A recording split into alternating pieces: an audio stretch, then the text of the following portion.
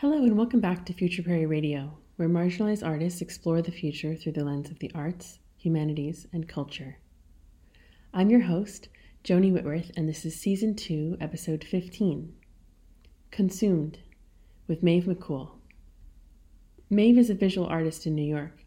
Her work in drawing, printmaking, and embroidery aims to consider memory, decay, and regrowth.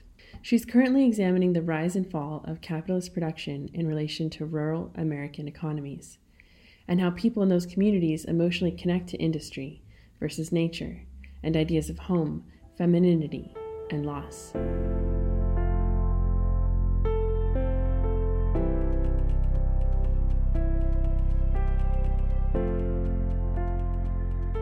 Hi, my name is Maeve McCool. I'm a visual artist based in Catskill, New York, where I am also a grants manager for an arts council.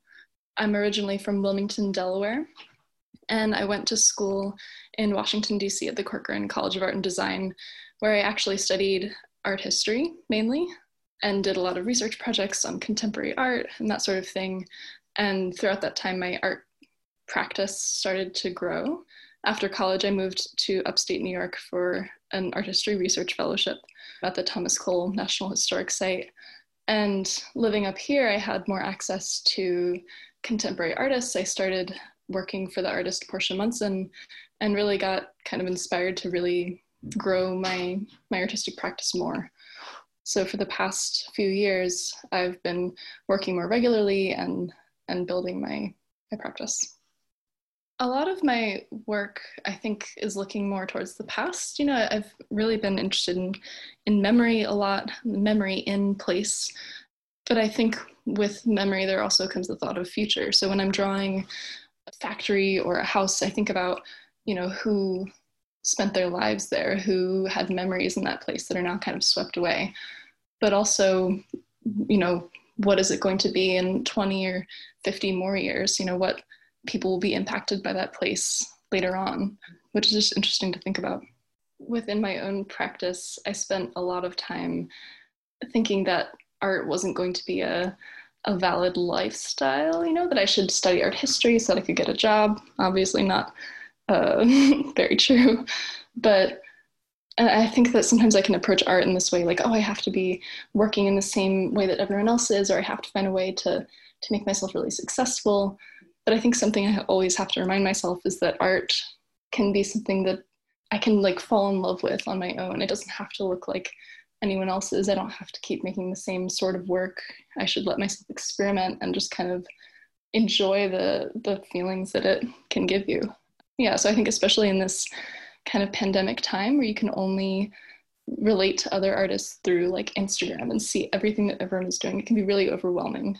And I think that art can be a kind of solace from that. You should let yourself kind of just wander in your mind and make things, even if they're bad, just keep kind of making and learning within yourself.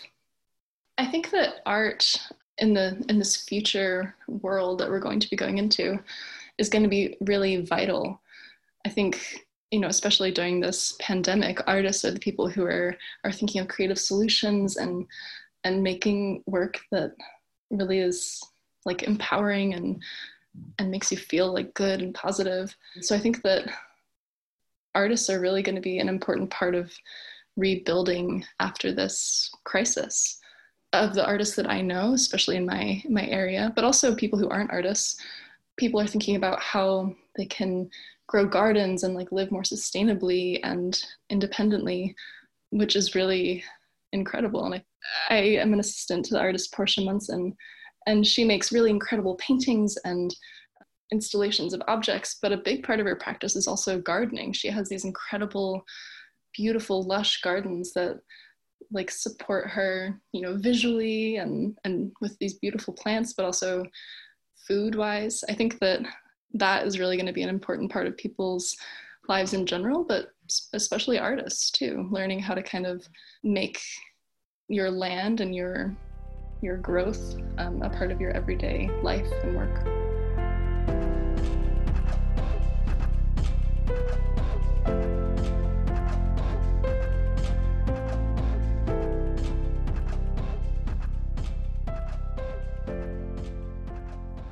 The series of works that I did for the Future Prairie Digital Residency are different drawings of a hotel in the Catskill Mountains that's now dilapidated and falling apart, but was originally called the Cold Springs Hotel, built, I think, in the late 1800s. A lot of my work in drawing considers how buildings and places and homes kind of age and fall apart throughout time. And this building in particular was really fascinating because it kind of had collapsed in on itself. The roof was upside down, but there were still plates stacked neatly inside. It was kind of a really interesting way that nature and had kind of taken over this place again. So the series of 9 works in this digital residency are kind of exploring that visual nature of this place and thinking about how it can break down even more. Some of the works are on paper, drawings on paper, and then some are on repurposed fabrics that are larger flags. So when making these works, I think sometimes when you look at sort of these abandoned places that are falling apart, there can be a feeling of sadness. But with these particular works, I kind of just felt really positive about them almost. Sometimes when buildings are being taken apart like this, it's almost a good thing that they're, even though humans can produce so much waste and structures, that eventually at some point they'll kind of be broken back down and made into dirt again. And that just felt really positive for me. So now that we're in this pandemic, when I was making some of these works, I really just kind of zoned in on that feeling. Now that I'm kind of stuck in one place all the time, I'm thinking a lot about my own home and kind of living here all the time, what places can mean to us, and how, life will keep going on after this. The places we're in now will eventually crumble too, which isn't necessarily a bad thing. So a lot of my work before this most recent series was more based on my kind of personal experiences in different environments and that sort of thing. I grew up in Wilmington, Delaware, and moved around in kind of different situations. For a time I lived in southern New Jersey where it's more rural, and then I lived in the city of Wilmington, so of course it was more urban, and then in the suburbs. So all these different kind of atmospheres really shaped my artistic vision. And one of those places was Newport, Delaware, which is in Wilmington. And I was living kind of right next to a General Motors plant, and the plant was enormous. The whole kind of suburban neighborhood that was centered around it really relied on it for jobs and that sort of thing. But over time, it closed and fell apart and really began to decay. And I think that was really fascinating to me as a kid to see how this kind of progressed. So I did a series of drawings on that earlier in the year, of the factory kind of being overgrown and that sort of thing. And then some drawings of my family living in that place. And I think I was really interested in how we had these, emotional family experiences in kind of this industrial environment, and how those two kind of play off of each other and connect. At one point, there was, which is pretty unheard of, an earthquake in Delaware. And I had never experienced one of those before. So it kind of like rumbled, and everyone in my house thought, the GM plant is exploding. So we hid under the table and, this whole thing. But it was just an earthquake. So anyway, I did a series of drawings based on that place. People get really attached to industrial places like that. I think when they tore down the GM factory, people almost grieved it in a way.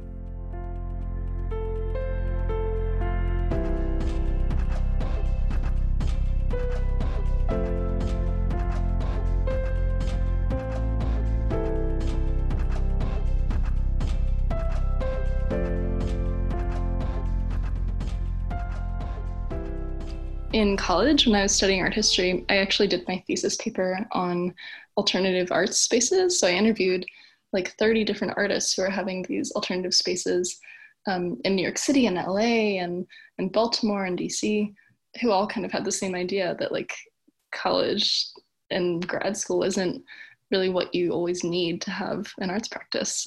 So it was really fascinating to see these people who were doing things like making furniture or building gardens, like all these different things, who also had, an art gallery in their kitchen or their shed or whatever. I think for the future of of my own life and maybe the art world in general, especially during this pandemic, I think I feel positive about it. For instance, I mentioned that I went to school for art history and I've done a lot of work in museums, which has been great, but also is really kind of steeped in these older ideas of, having boards that are really wealthy and kind of just working in this really wealthy art collector world. And I kind of just got sick of that and decided to find work that was more fulfilling. So I recently have begun working as a grants manager, working with money from NISCA. So it's taxpayer money that's kind of going directly to artists and organizations. And during this pandemic, we started talking about, the WPA program and how to kind of support artists during this time. And I think that in the next year or 2 years, I'm really interested to see how the art world kind of shifts more towards the creation of art and the support of artists in this more accessible way than just in these more elite museums.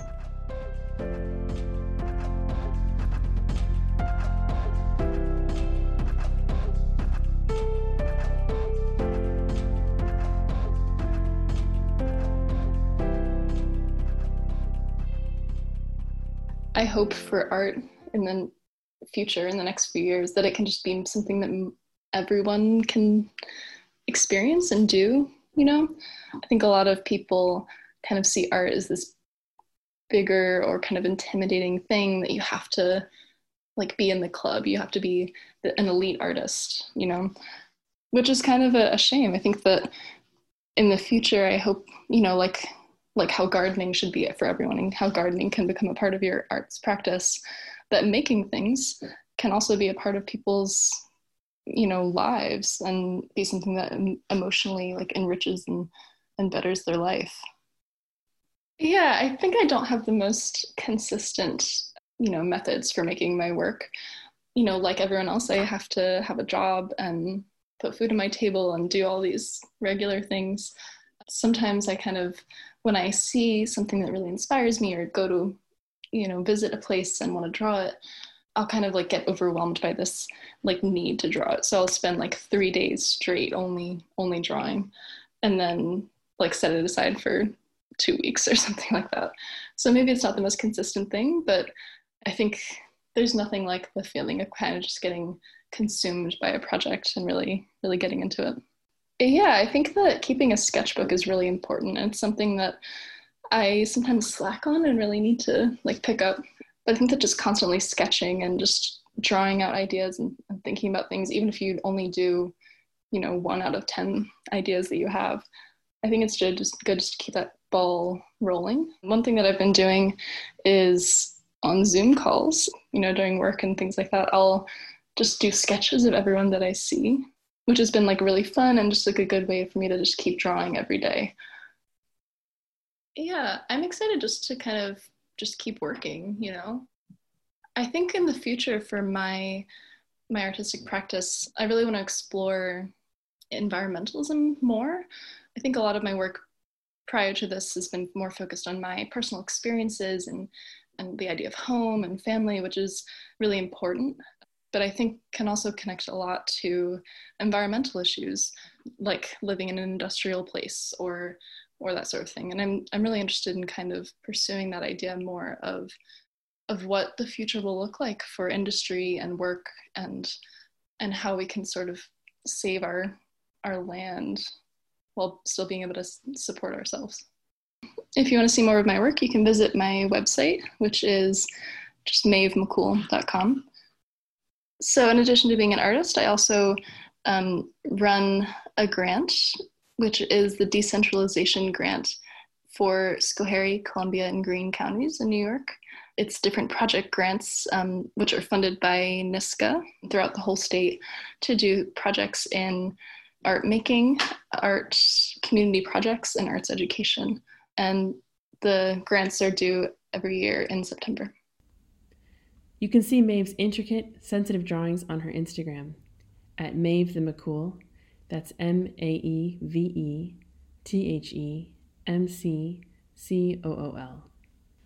If you'd like to support our show, please feel free to make a tax-deductible donation via our Venmo at Future Prairie, or Square Cash, our cash tag is Future Prairie, or on PayPal at futureprairie@gmail.com. Future Prairie is sponsored by ADX Art Design Exchange, a collective of artists supporting artists.